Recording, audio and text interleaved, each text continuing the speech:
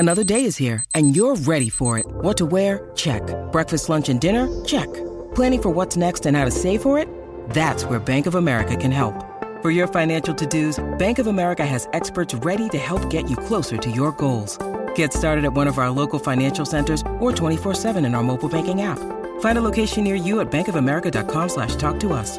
What would you like the power to do? Mobile banking requires downloading the app and is only available for select devices. Message and data rates may apply. Bank of America N.A., member FDIC. The podcast where we talk to smart people, but not necessarily done by smart people. That is an awesome question. This one goes down probably on one of my top 5. Hey, I like nutrition. I like to eat food. This is the coolest thing ever. We're going to do this forever. I wish I paid more attention in that class. You know, I'm going to be honest, I don't understand that. As a man, I don't get it. Welcome to smartpeoplepodcast.com. Hello and welcome to Smart People Podcast, conversations that satisfy your curious mind. Chris Stemp here. Thanks for tuning in. Look, this week we are going deep. In fact, we're staying deep because I know our last episode was too. But look, if you're not going deep, you're not learning something new. This week on the show, we are interviewing Richard Nisbett as we talk about thinking. No, literally, his book is called Thinking. And frankly, Richard is one of the best people to talk about thinking. In fact, Malcolm Gladwell said, the most influential thinker in my life has been the psychologist Richard Nisbett. He basically gave me my view of the world. Enough said, right? So we're going to be talking about how people reason, how people should reason, and why errors in reasoning occur. Our guest, Richard, is a professor of psychology at the University of Michigan. He also taught psychology at Columbia University and Yale University. If you like what you hear, tell a friend. We've been seeing an upward trend. We're getting new listeners, so excited to have you. Keep spreading the word. Great episodes to come. Don't forget, if you're feeling generous these holidays, you can support us $5 a month. Patreon.com/smartpeoplepodcast. Ad-free episodes, and more. All right, let's turn it over to Richard as we talk about thinking. Enjoy.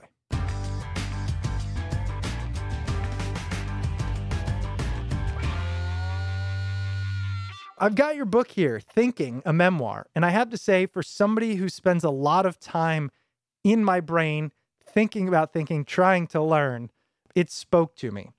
Tell us more about how people don't really understand what the reasoning process is. We can't observe. You can, a simple rule, you cannot observe your mental processes any more than you can observe your perceptual processes or your memory processes. It's just that because we have words to describe our behavior, we think that we're able to observe the cognitive process. How does that negatively impact us?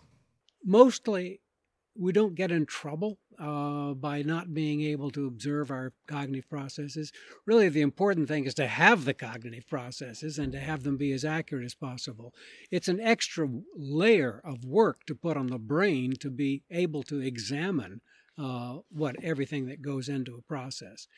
There's a boomlet for the last 10 or 15 years in psychology showing how easy it is to find someone doing something for some reason and being unaware that that's it. For example, if you have somebody vote in a school, they're more likely to approve a millage for an increase in educational funding than if you have them vote in a church.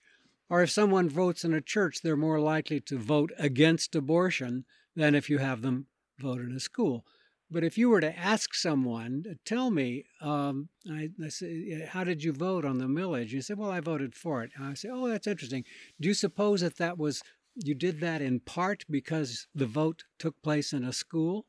They may volunteer to punch you out. I mean, people don't like to be asked questions that imply that they're stupid, and actually they're not. For somebody that thinks about their thinking like you do, and that understands the processes are incorrect and there's bias built in, do you ever find that to be a hindrance or does that actually excite you?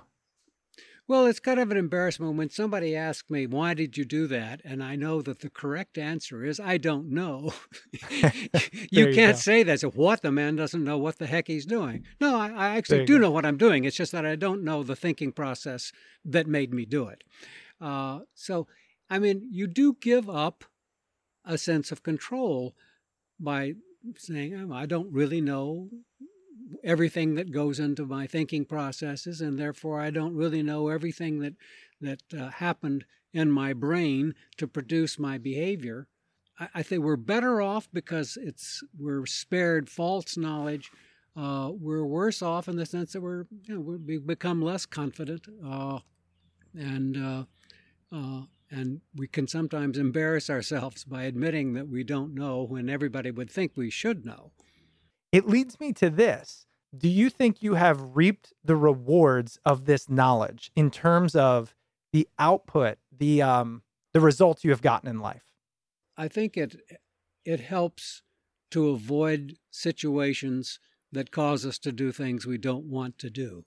If we are agnostic as to whether that situation could be propelling us in a direction that we don't want to take, you're probably more likely to avoid it. So it's knowing the output without knowing the process can be helpful. I thought a way to structure this conversation would be similar to how you structured your book. Why make it a memoir? Why make it a linear story of your life and then intersperse what you've learned throughout?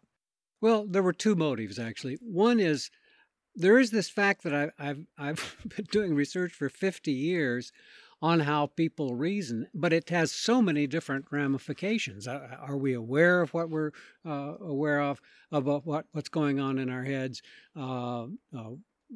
What is, if you're trying to solve a problem, should you just work at it, think of it as hard as you can, or should you back off and let the unconscious take over for a while? Studying how people make mistakes in reasoning. For a long time, when I did a lot of research showing that we make mistakes in reasoning, I mean, and they're sometimes pretty bad. And I used to joke, not only can we not reason as well as we would like, we're too stupid to learn how to think better. And at some point I said, well, I should do research on that. Just prove that, you can't teach these rules for reasoning. And it turns out you can. And that's the most important practical implication of my work, is that we can be spared a huge number of errors by learning, a dozen or so categories of rule systems. Okay. Here's another question. How does this line of thinking, what you were just mentioning, how does it differ from the idea of biases? So we make incorrect assumptions about our thought processes. Is that the same as humans, we inherently have biases that guide our thinking and we're not aware of it, or are there differences there? Well, a lot of research that's gone on by me and by many other people is looking at biases and looking at the kind of heuristics that we use to solve problems, some of which are just bad heuristics. To go to the interview situation that you mentioned, people are usually astonished to learn that the half-hour interview, unstructured interview, let's get acquainted, let me find out about you, is useless for predicting success in college, in graduate school, in law school, in the military, in business of any kind. It isn't literally absolutely completely worthless. The correlation between ratings of prediction of how this candidate is going to do in the new situation and actual ratings of performance of the person later, that correlation is 0.10, which is not completely nothing, but it's damn near nothing. And what's really disastrous about the interview situation is that we are incapable of confining that information to to have the loading that it should. It should have near no use at all. but some people will treat it as if it's highly informative and, bet the ranch that this guy is the guy for the job on the basis of a 30-minute interview, which is practically worthless. Ah, I see. So it's almost the overconfidence in, and I'm sure this relates to a lot of things. Maybe it's the overconfidence. It's just the confidence in the outcome you get to in your mind. Oftentimes is just so far removed, yet as humans, we are conditioned to be confident in that decision. Right. And it helps. Here's how can we avoid that? How can you be made to believe what I've just been saying about interviews? You can say to people, when you interview somebody, you have the hallucination that you've got a hologram. You're seeing the person, smaller and a little not completely clear, but it's a hologram. It's not a hologram. It's a few pieces of evidence, and not very damn many pieces of evidence. And is there anything you could do better? Well, if you're interviewing a cocktail waitress, no, probably, is she charming? Is she pleasant? That's about all you need to know. But often, in the case of college admissions, in the case of business appointments, you can know vastly more than you could possibly get from an interview, from the folder. I mean, the information is there in the folder. It's the GPA, the quality of work that you may be able to see in terms of work samples or letters of recommendation from people. This is all a huge amount of evidence, and if you use it properly, if you use the evidence available to you from a college admission folder properly, it will give you a 0.4 to 0.5 correlation with actual performance later. Well, that's huge. That's just enormously better than a stab in the dark. I want to get into that, but I have to start. You were talking about you've been doing this for 50 years, et cetera. And right off the bat, when you're talking about your childhood, I've got 2 little kids. So, and you think about thinking for so long, I'm curious, because I know you have some thoughts on just raising children and parenting in general, and how we can use our thinking to do that better. Right off the bat, there's a sentence you say, my lone wanderings were critical to my development. You talk about how you grew up, near cotton farms, and it was very rural and a lot of time spent in your own mind.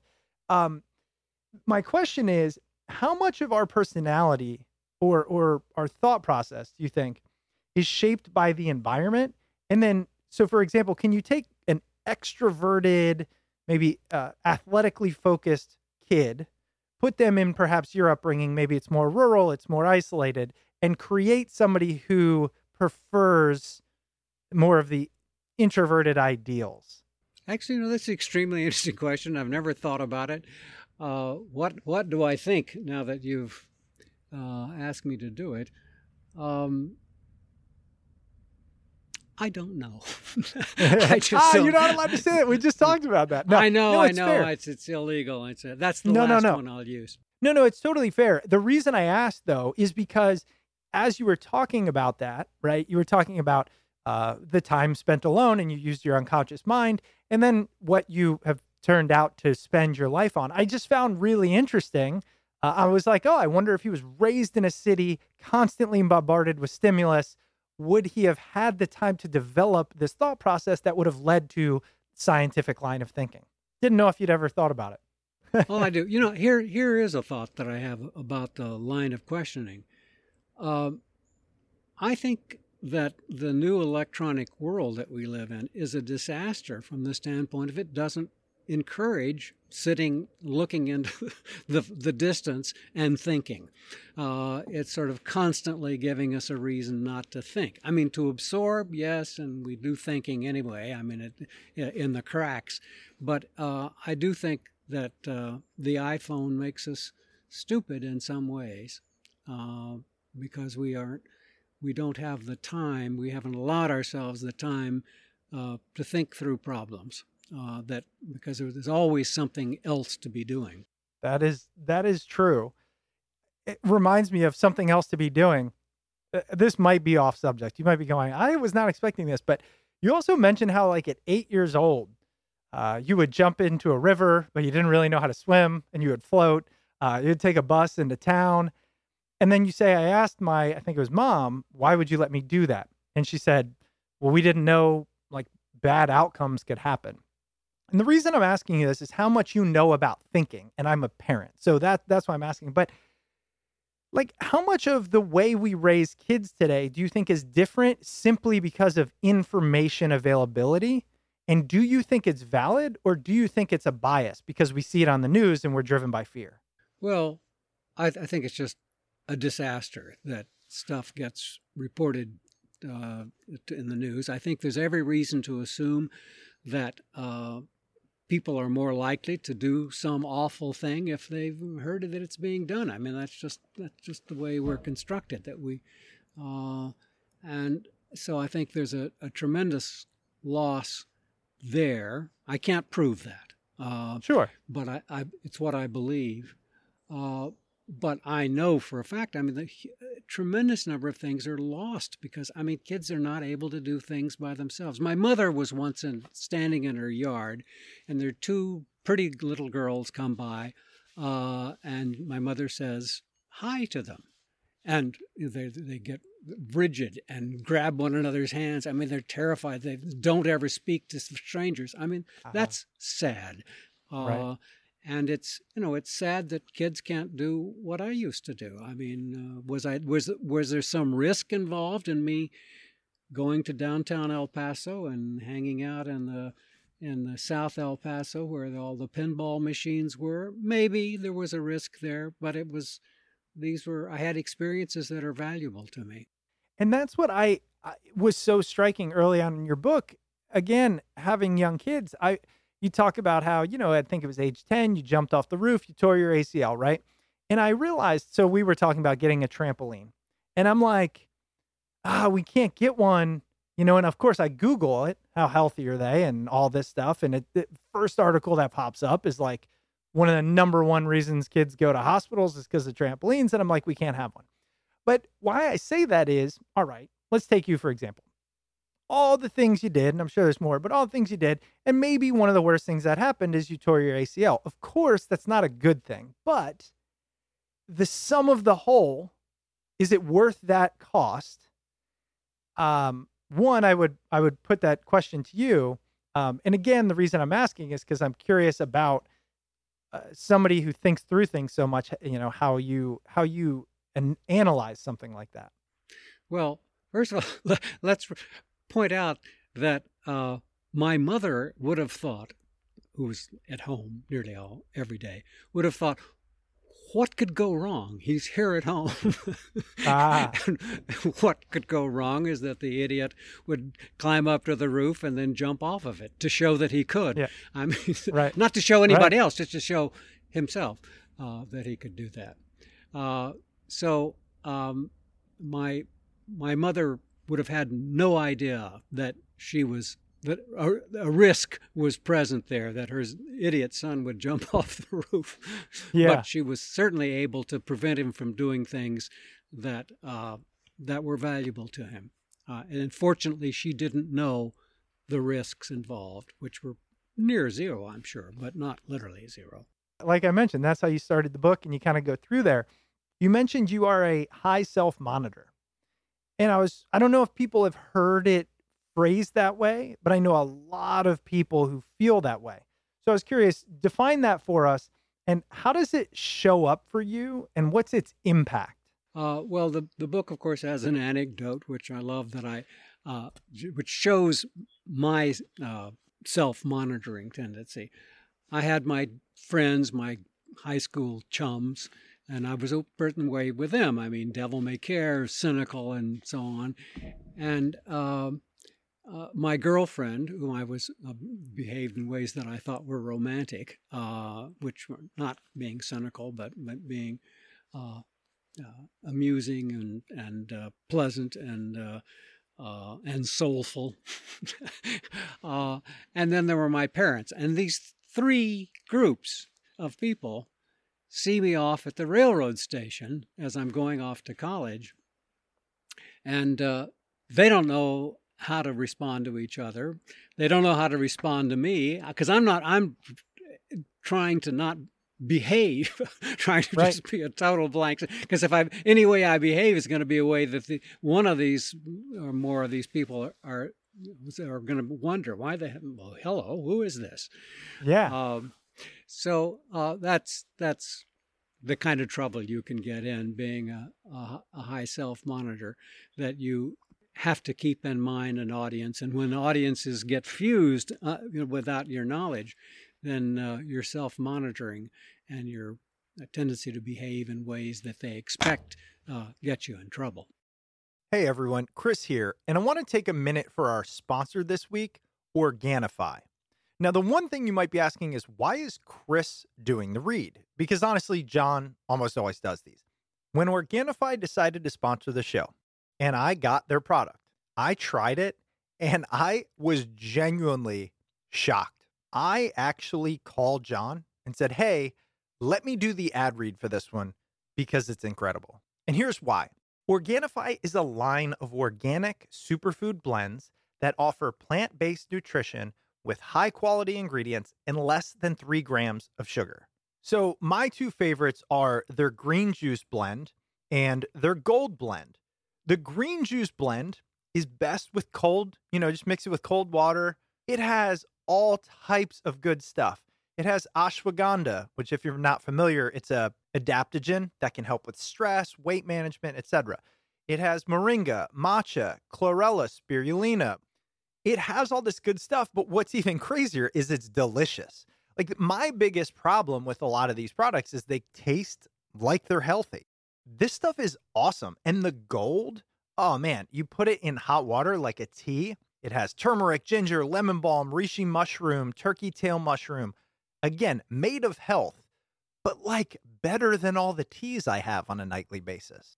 So treat yourself to amazing health and try it today for 20% off your entire purchase. Go to www.organifi.com/smart. Again, Organifi.com/smart. Get 20% off. And when you love it, shoot me an email and tell me I was right. Let's get back to the show. Yeah, I've always called it just being a chameleon. Like, you can put me anywhere and I can figure out, for better or worse, what does this other group need that I can give to create the bond or the output or the result? I feel like that's how I got through a lot of school. It was pretty easy for me to listen to any professor or teacher lecture or whatever it is and know, all right, these are the things they value. These are the things we're going to be tested on. These are the things I can drop. So it was always kind of a game to me. And I think it's helped at the cost of sometimes just saying, who am I in reality? Like, despite the audience, and just be that person and let them decide the outcome. And it can be exhausting. Right. Yeah, it is. I do know people who are not self-monitors. They absolutely are this. They are who they are in every situation. And I have to say, well, that's an advantage because I trust these people more than I do us self-monitors. Yeah. But it can be a disadvantage too. I mean, you can be a little bit clueless if you don't self-monitor enough. I remember the first time I found out that not everybody did that. I literally remember it. I was like, wait. You don't think about like who you are and then who they are and how you're acting and how they might perceive it and like all this at the same time. I was blown away by that. One of the reasons I wanted to bring this up with you is, what does that say about our thinking, self-monitor or not, to run it through your scientific lens? Is it we are analyzing our actions as we go? And are we able to analyze our own behaviors and others' response to that behaviors accurately? This brings up another kind of personality trait, which is, although I'm a high self-monitor, I'm not necessarily good at judging other people's reactions to me because frankly, I'm often not paying attention. I'm on the stage here, look at me, and I'm not paying that much attention. It wasn't until late in life when began studying East Asian behavior and thought that I realized East Asians are doing something that Westerners don't do as much of. That is, they are paying attention to the context. They're constantly aware of things in the context that they're living in the moment that Westerners are not. And I started monitoring less myself and monitoring more other people's reaction. And I did become more effective in groups once I started having my antennae out and figuring how are people responding to what I'm suggesting here. That's actually something I wanted to touch on, and I appreciate you going there, which is you talked about how cultures monitor differently, right? How they reason differently. I found it fascinating how you said they reason differently, and many do it better than Western cultures. This show is global, so different things. I'd love to know kind of how you group cultures and their reasoning, and then what you have found to be perhaps the better way to approach reasoning from a cultural perspective. Well, let me talk first about the advantages of Western thought, which began with the ancient Greeks, who gave us formal logic and rule-based analysis of the environment, the importance of categorizing things so that we know what rules to apply to that category of thing. That habit of mind, which has been characteristic of the West ever since, and it has, I believe, everything to do with why it is that science was invented in the West, actually by the Greeks, because science just is rules about categories. That's what it is. Now that type of reasoning comes more easily to Westerners.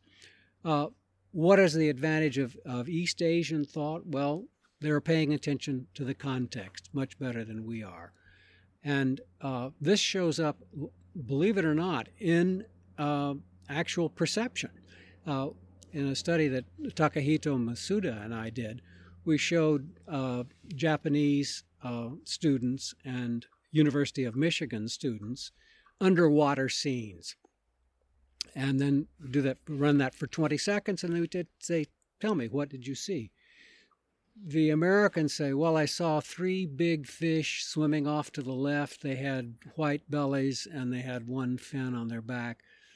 The Japanese says, I saw what looked like a stream. The water was green. There were rocks and shells on the bottom. There were 3 big fish swimming off to the left. They always start with the context. I mean, it's actually built into the language. I mean, they don't. If you would, somebody ask you, what did you do for your vacation? An American will say, well, I went skiing at so and so. If you ask a Japanese what they did, they says, well, at Mount so and so, I went skiing. I mean, Wow. let's establish the context. All of that is well. Okay, so what does it make a difference? It makes a hell of a difference because on these little fish tank things that we did, they pick up 60% more relationships, like, the frog was on the leaf, than the Americans do. And they pick up vastly more information about the context, literally twice as much information. And this is at no cost. They learn just as much about the central things that are going on as the Americans do, but they're getting all the rest as well. So that's huge. And this is true. This is just one, it's almost like just a metaphor for the whole attention to context and holistic thinking that's characteristic of East Asians.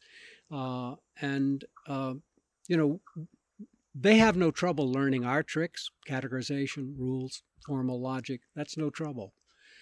I don't know have no idea how to teach Americans to be more sensitive to context in general, more sensitive to relationship between the context and the humans or animals or objects that are in that context.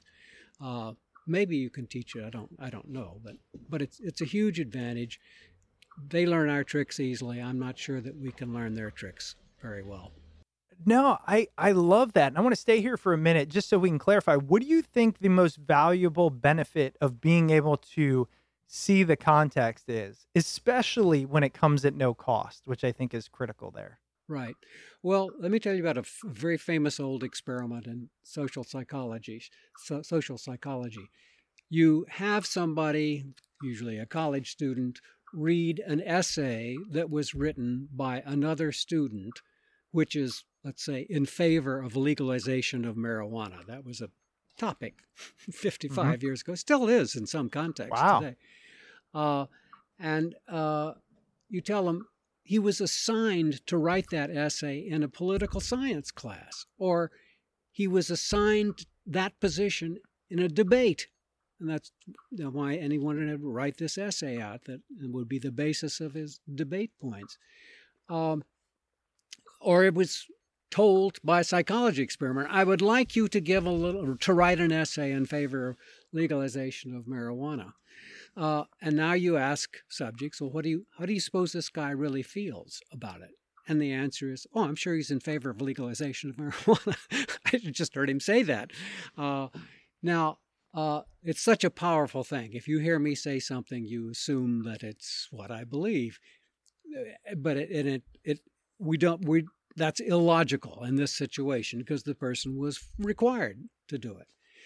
Now, we know that Koreans, I'm sure East Asians in general, but certainly Koreans, because we've done this exact experiment in Korea, and they make the same mistake. Koreans make the same mistake. They assume that they've learned what the guy's actual attitudes are. But if we first put people in that situation themselves, have them, write about whether we should have foreign policy should involve a preference for nation building or whatever. And we require them. The psychologist says, I want you to give a speech in favor. I want you to write an essay in favor of that position. And then you put them through this situation where they watch somebody else. The Koreans say, I haven't learned anything about that guy's opinion. Wow. So, I mean, that's huge. I mean, to be able to recognize what's going on in a situation, to incorporate it into your understanding of what's producing other people's behavior by being able to observe your own behavior in that situation. So that's a big advantage. Yes, that's really impactful too. I could see that because, I like to consider myself good at thinking, just given or understanding, especially given what I do. But I often take a book at its cover. And to your point, how often do we even consider the background? And then the fact that it's cultural. And what I love about what you said again is that it doesn't come at a cost. That was where initially I was like, yeah, but what do they miss? And essentially, if they're not missing more, in a world that is increasingly more complex, where context is going to be more and more impactful in the outcome, what a kind of an interesting way to break up reasoning simply by culture and how you were raised. Right. One of my favorite stories along these lines actually comes from this student, Takahito Masuda, said, if you've ever been in Tokyo or by any chance, or no, I wish you've seen pictures of it. Yes. It's a jumble to us. I mean, there's signs on top of signs on top. Yes. I mean, it's just, they're bewildering.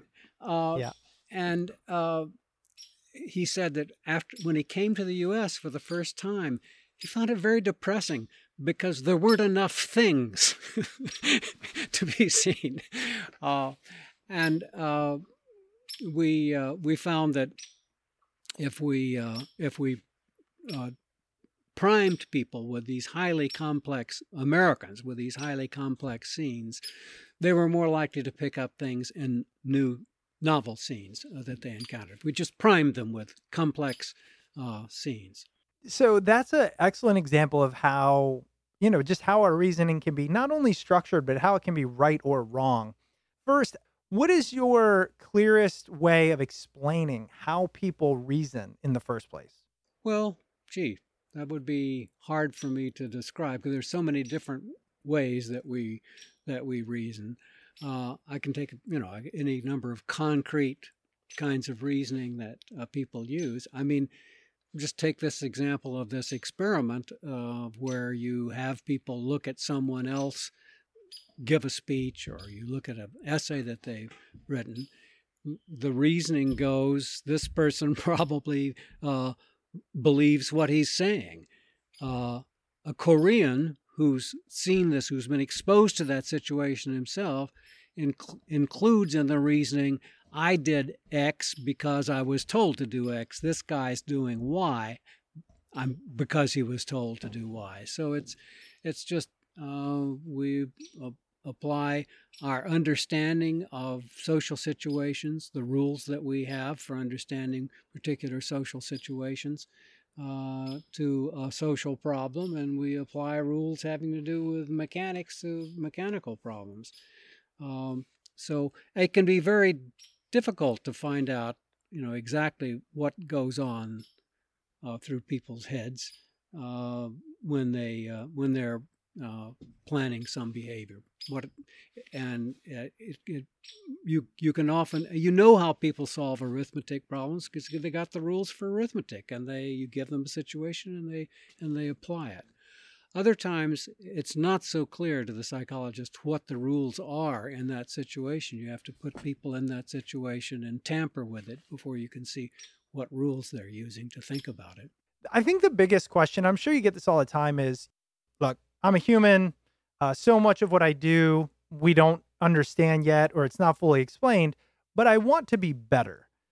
And I know a lot of your studies and experiments and everything have been focused on understanding it, but also what then can we do with it?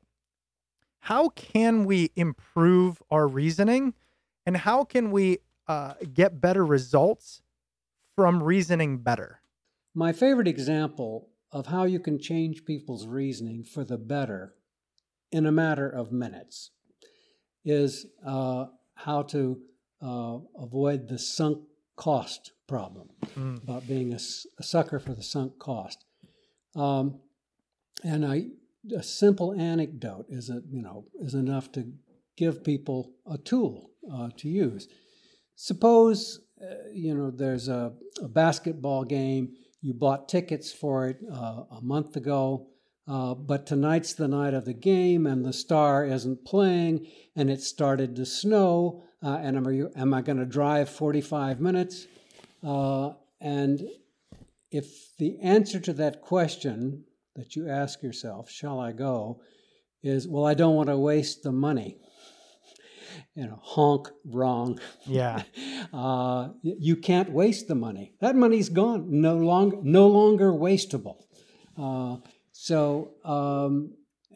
this is just a very general thing. I mean, the first way I learned this, another kind of anecdote that helps people understand the concept of sunk cost. The first study that I did in graduate school didn't work out. I mean, my advisor looked over the data, he talked to me about it, and said, I'm sorry, kiddo, sometimes you win, sometimes you lose, you're losing on this one. And that was unacceptable to me. I mean, my God, I've spent months on this thing. So I go out and redo it. And I analyze the data even more. And I waste another 3 months on the thing because it didn't work the first time. A good indication that it's not going to work the second time either.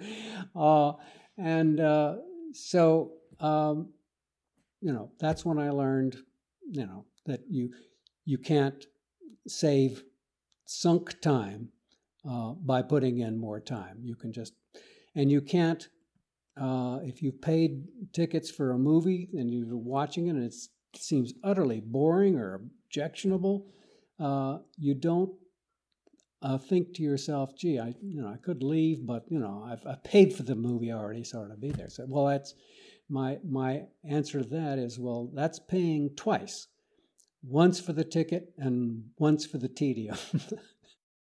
This week's episode is brought to you by LinkedIn. Let's pretend for a moment that you're about to launch a campaign. It tested well, your entire team is happy, everything is going according to plan. Except for that one thought in the back of your head. How do I ensure the people I want to target will be in the mindset to receive my message? The answer? LinkedIn. Because when you market on LinkedIn, your message reaches people who are ready to engage with your business. And that means your advertising campaign will work as hard as it can as soon as you launch it. Over 62 million decision makers are on LinkedIn, and they're thinking about their business. It's one of the many reasons more than 78% of B2B marketers rate LinkedIn as the most effective social media platform at helping their organization achieve specific objectives. For me, LinkedIn is the first place I look when I want to find information on the podcast industry. There's been a handful of articles or ads that I've come across that have really shaped the way that Smart People Podcast is moving. LinkedIn can help you reach your short and long-term business goals. They offer tools for brand building and lead generation. Not only can you target and reach a professional audience down to their job title, company name, and location, but you can engage people you already know based on who's visited your site or who you've contacted in the past. You can even customize your campaign based on the action you want your customers to take and objectives you want to achieve. Advertising on LinkedIn, the world's largest professional network, can help you reach your marketing goals. Do business where business is done. Get a $100 advertising credit toward your first LinkedIn campaign. Visit linkedin.com/smart. One more time, that's linkedin.com/smart. Terms and conditions apply. And now back to the episode.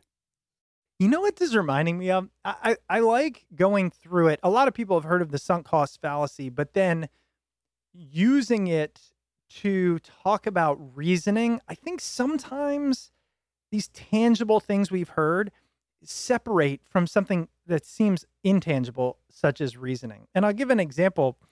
I'm the type of person who used to believe that if I think something is not going to go my way, let's say there's a 1 in 100 chance that I get a job that I really want. There's an example. I would spend more time up front imagining the likelihood is I don't get it. Here's what that's going to feel like. Kind of preparing myself for the negative impact.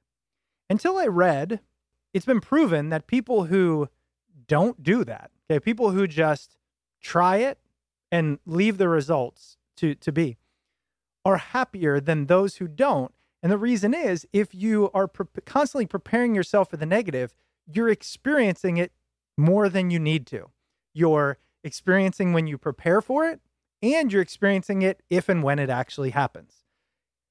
And the biggest thing I remembered is, just by preparing for it did not make it any less negative.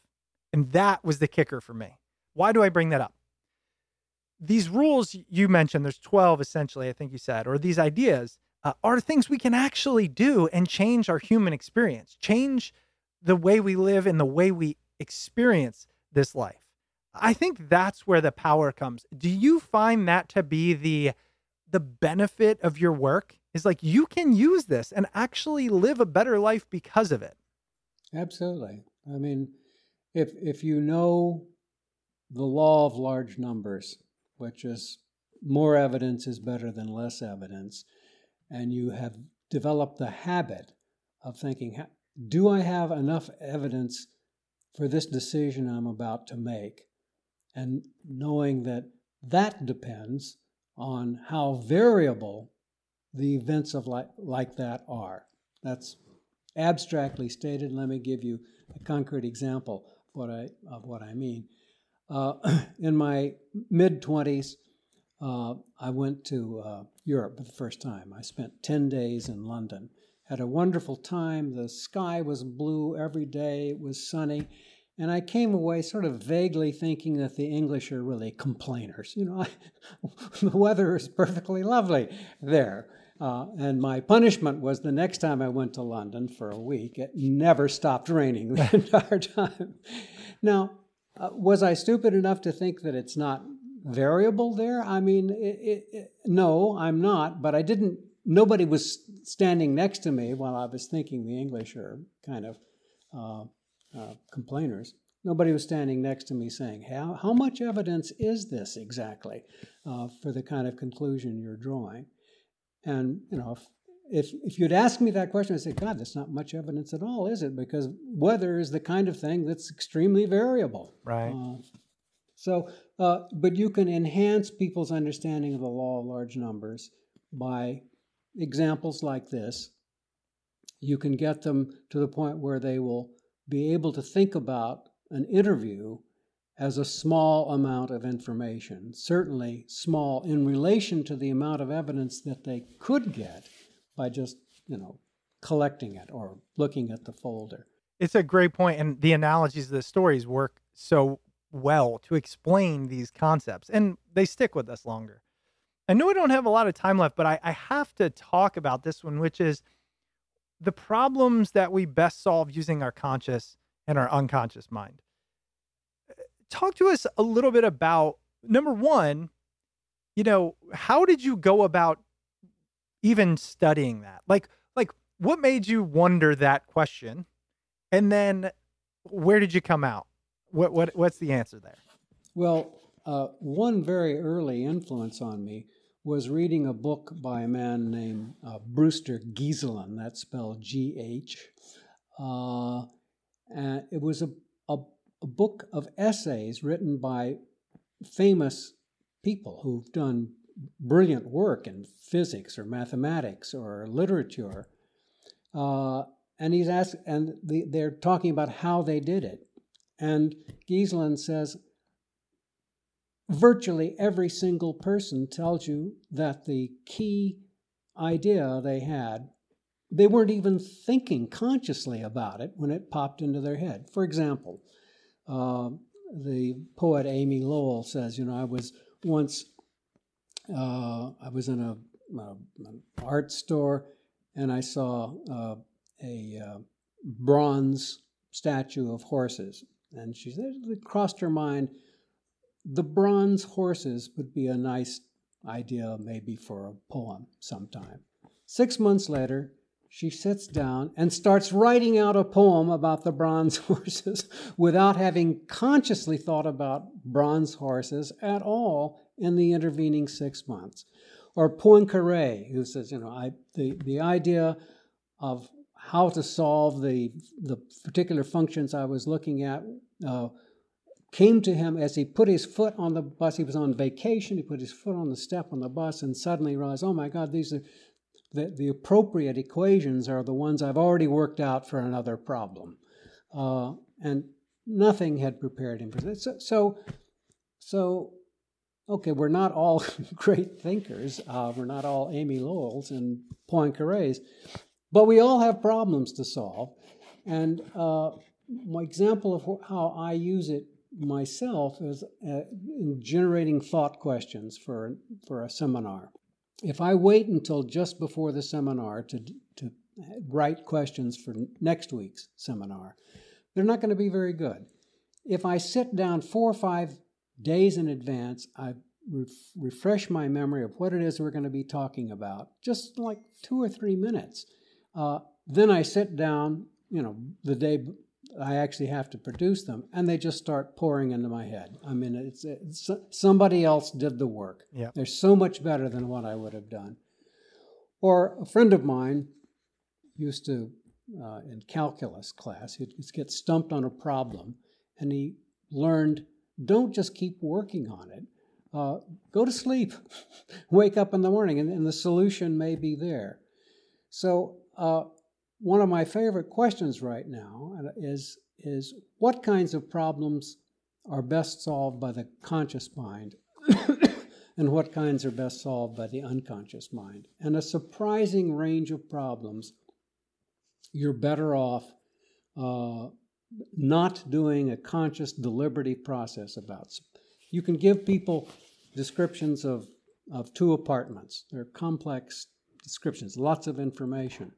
And you know which is going to be the better apartment, which is, that's going to be the one that people report liking better if they live there. And you also know what will be the answer, what people will come to after they've really thought about it in a very conscious way as well as an unconscious way. But if you just give that people the information about the apartments very rapidly, so that they don't actually have time to sit down and weigh it, do a formal cost-benefit analysis, their judgments are better than if you sit them down and have them think about it in a conscious way. Which is, it's a real surprise. Although I'm a fan of the unconscious mind, I did not predict that result for that experiment. So, some things. Malcolm Gladwell has written, on this topic of what kinds of judgments or snap judgments are correct. There's not remotely enough time to do the formal analysis. You just got to make that guess, and that's done unconsciously. When we just know something immediately, that isn't because we've done a thorough consideration of all the elements of the problem. It's just that's being done by the unconscious mind, which is more rapid and more holistic than the analytic conscious mind. Do you have any rubric maybe or way of thinking, hey, this is something for the conscious or this is something better for the unconscious? And what I mean by that is, I could see a bunch of people hearing this going, great, I'll trust it, I'll try it, but when do I know to step away and just hope an answer comes? Actually, I don't have rules about that, and that's why I say the question that I'm most interested in right now is what kinds of problems are better solved unconsciously. Now, a lot of decisions, I will say this, a lot of decisions really deserve a full dress cost-benefit analysis, thinking explicitly about every element of the problem, and then choosing the thing that comes out weighted the best. But some things you're not going to get it that quickly. I mean, you need to think about it for a while. You need to let it stew. Pass it on to the unconscious and let the unconscious. Now you can have two frames of reference. One is the conscious decision. The other is the unconscious decision that you come to after standing away from the problem for a while and letting the unconscious work. Yeah, I think the takeaway for me there is value both. I overvalue the conscious, overvalue the ability to grind and process. But what I do know, especially after 400 plus hours of these conversations alone, is deep in the back somewhere of that brain, there are more creative solutions probably than the front conscious piece, and to trust that a little bit. Have you ever looked into or thought about the origin of consciousness? Where did the need for consciousness and reasoning come from? Or have you kind of just assumed we need it, and now how does it work? And if so, what did you draw on? Okay, this is another great question. I do think about that a lot. Why do we have a conscious mind? I'm saying we can't really observe our conscious. We can't observe even our conscious mind. We don't know what's going on in our consciousness. It's all, most of it is hidden from us. But there is a lot of stuff that we're conscious about. I have a dog, a little Norwich Terrier, and she's getting on in years. And there are steps that she sometimes needs to go down, and she needs to jump down it. And she gets to a situation, and I can see what's going on in her head. She's saying, can I do this? Is this safe or not? And she's not using words, that's for sure. Is it a conscious calculation? Does she know that she's... I don't know. I mean, I don't know whether animals have consciousness at the same level that we do. I don't know why I can't tell you why we started having... If in fact it's a novel solution for human beings, I can't tell you, what prompted that, what kind of thing was operating in evolution to make that effective. I've seen similar things in my dog, right? And maybe it's not that exact one, but I don't think I've ever paused to think, is it conscious or not? I think I've assumed it's conscious because I assume a lot of things are like me.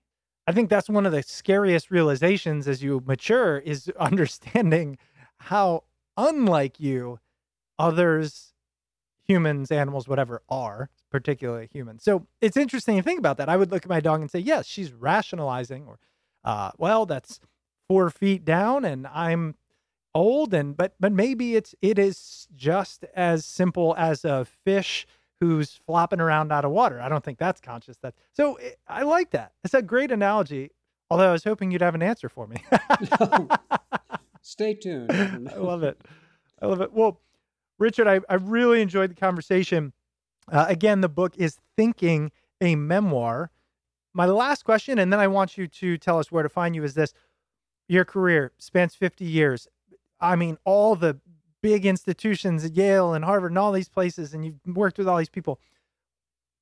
What is your biggest takeaway about the way we work throughout all of your years, the way we think, the way we rationalize? Like, if you were to say, this is the thing that I have clung to, or is always front of mind that I've learned, what would that be that you would pass on to others? Well, there are two. One is this idea of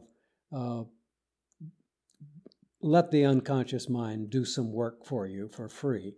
That's one. The other is, and this, you referred to this in the start of your question here, I spend a huge amount of time talking to other people. I mean, it's fun, but the payoff is enormous. If you're at a place like Michigan, which is full of smart, interesting people,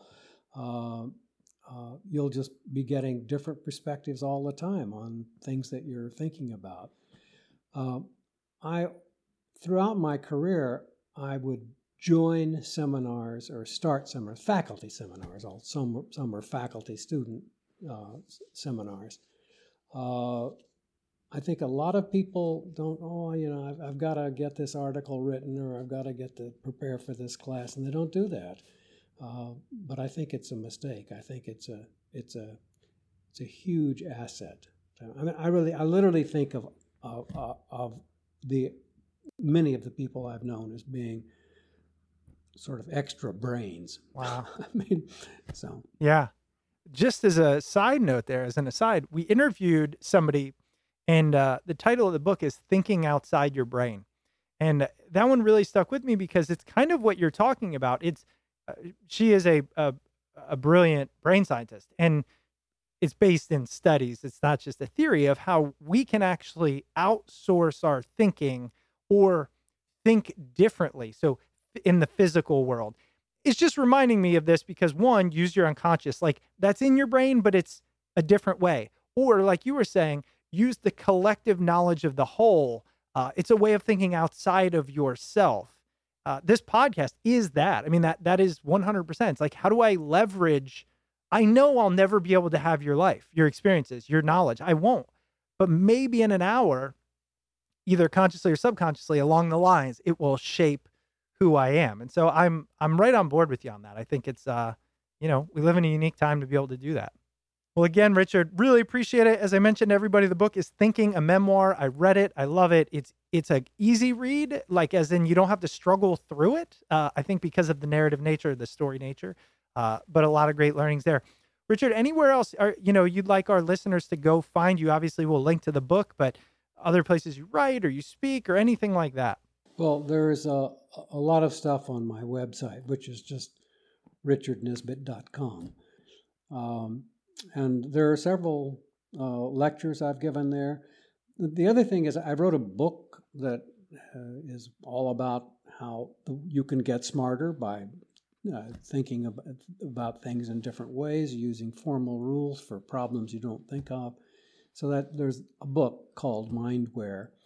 But there's also a MOOC, massively online course, which is about 10 or 12 hours of things which are trying to distill some of the things that are in that book. And that, if I brag on myself here a bit and say that's gotten really great reviews. I mean, people really, they enjoy it, which is good because let me tell you, if you've never done a MOOC, oh my God, it's just, it's not like a lecture in class. You can't say, well, for next week we'll be doing chapter 2. It's chapter 3 next week. It's got to be smooth as butter, and it can't be a talking head for 45 minutes. They won't do it. That's why nearly all MOOCs, people stay with them for a little while and then leave. So I have pictures and diagrams, and I have little videos and so on to make it palatable. But oh Lord, doing it was just... I find it similar to writing a book. So I've at least heard and vaguely experienced. So it's never easy. That's why I appreciate the hard work that goes into it. Well, we'll definitely link to all of those. And Richard, I really appreciate you being on. That was our interview with Richard Nisbett. As a reminder, his book, Thinking, a Memoir, can be found wherever books are sold. If you enjoy the podcast and the hundreds and hundreds of episodes that we've put out, please consider supporting us over at Patreon. Head over to patreon.com/smartpeoplepodcast and sign up to become a monthly patron. And if you'd ever like to reach out to the show, you can email us at smartpeoplepodcast@gmail.com or message us on Twitter at smartpeoplepod. And of course, if you want to stay up to date with all things Smart People Podcast, head over to the website smartpeoplepodcast.com and sign up for the newsletter. All right, that's it for us this week. For our U.S. friends, we hope that you have a fantastic Thanksgiving on Thursday. For everybody else out there, we hope you have just as equally of an awesome Thursday and rest of the week. Make sure you stay tuned because we've got a lot of great interviews coming up. So we'll see you all next episode.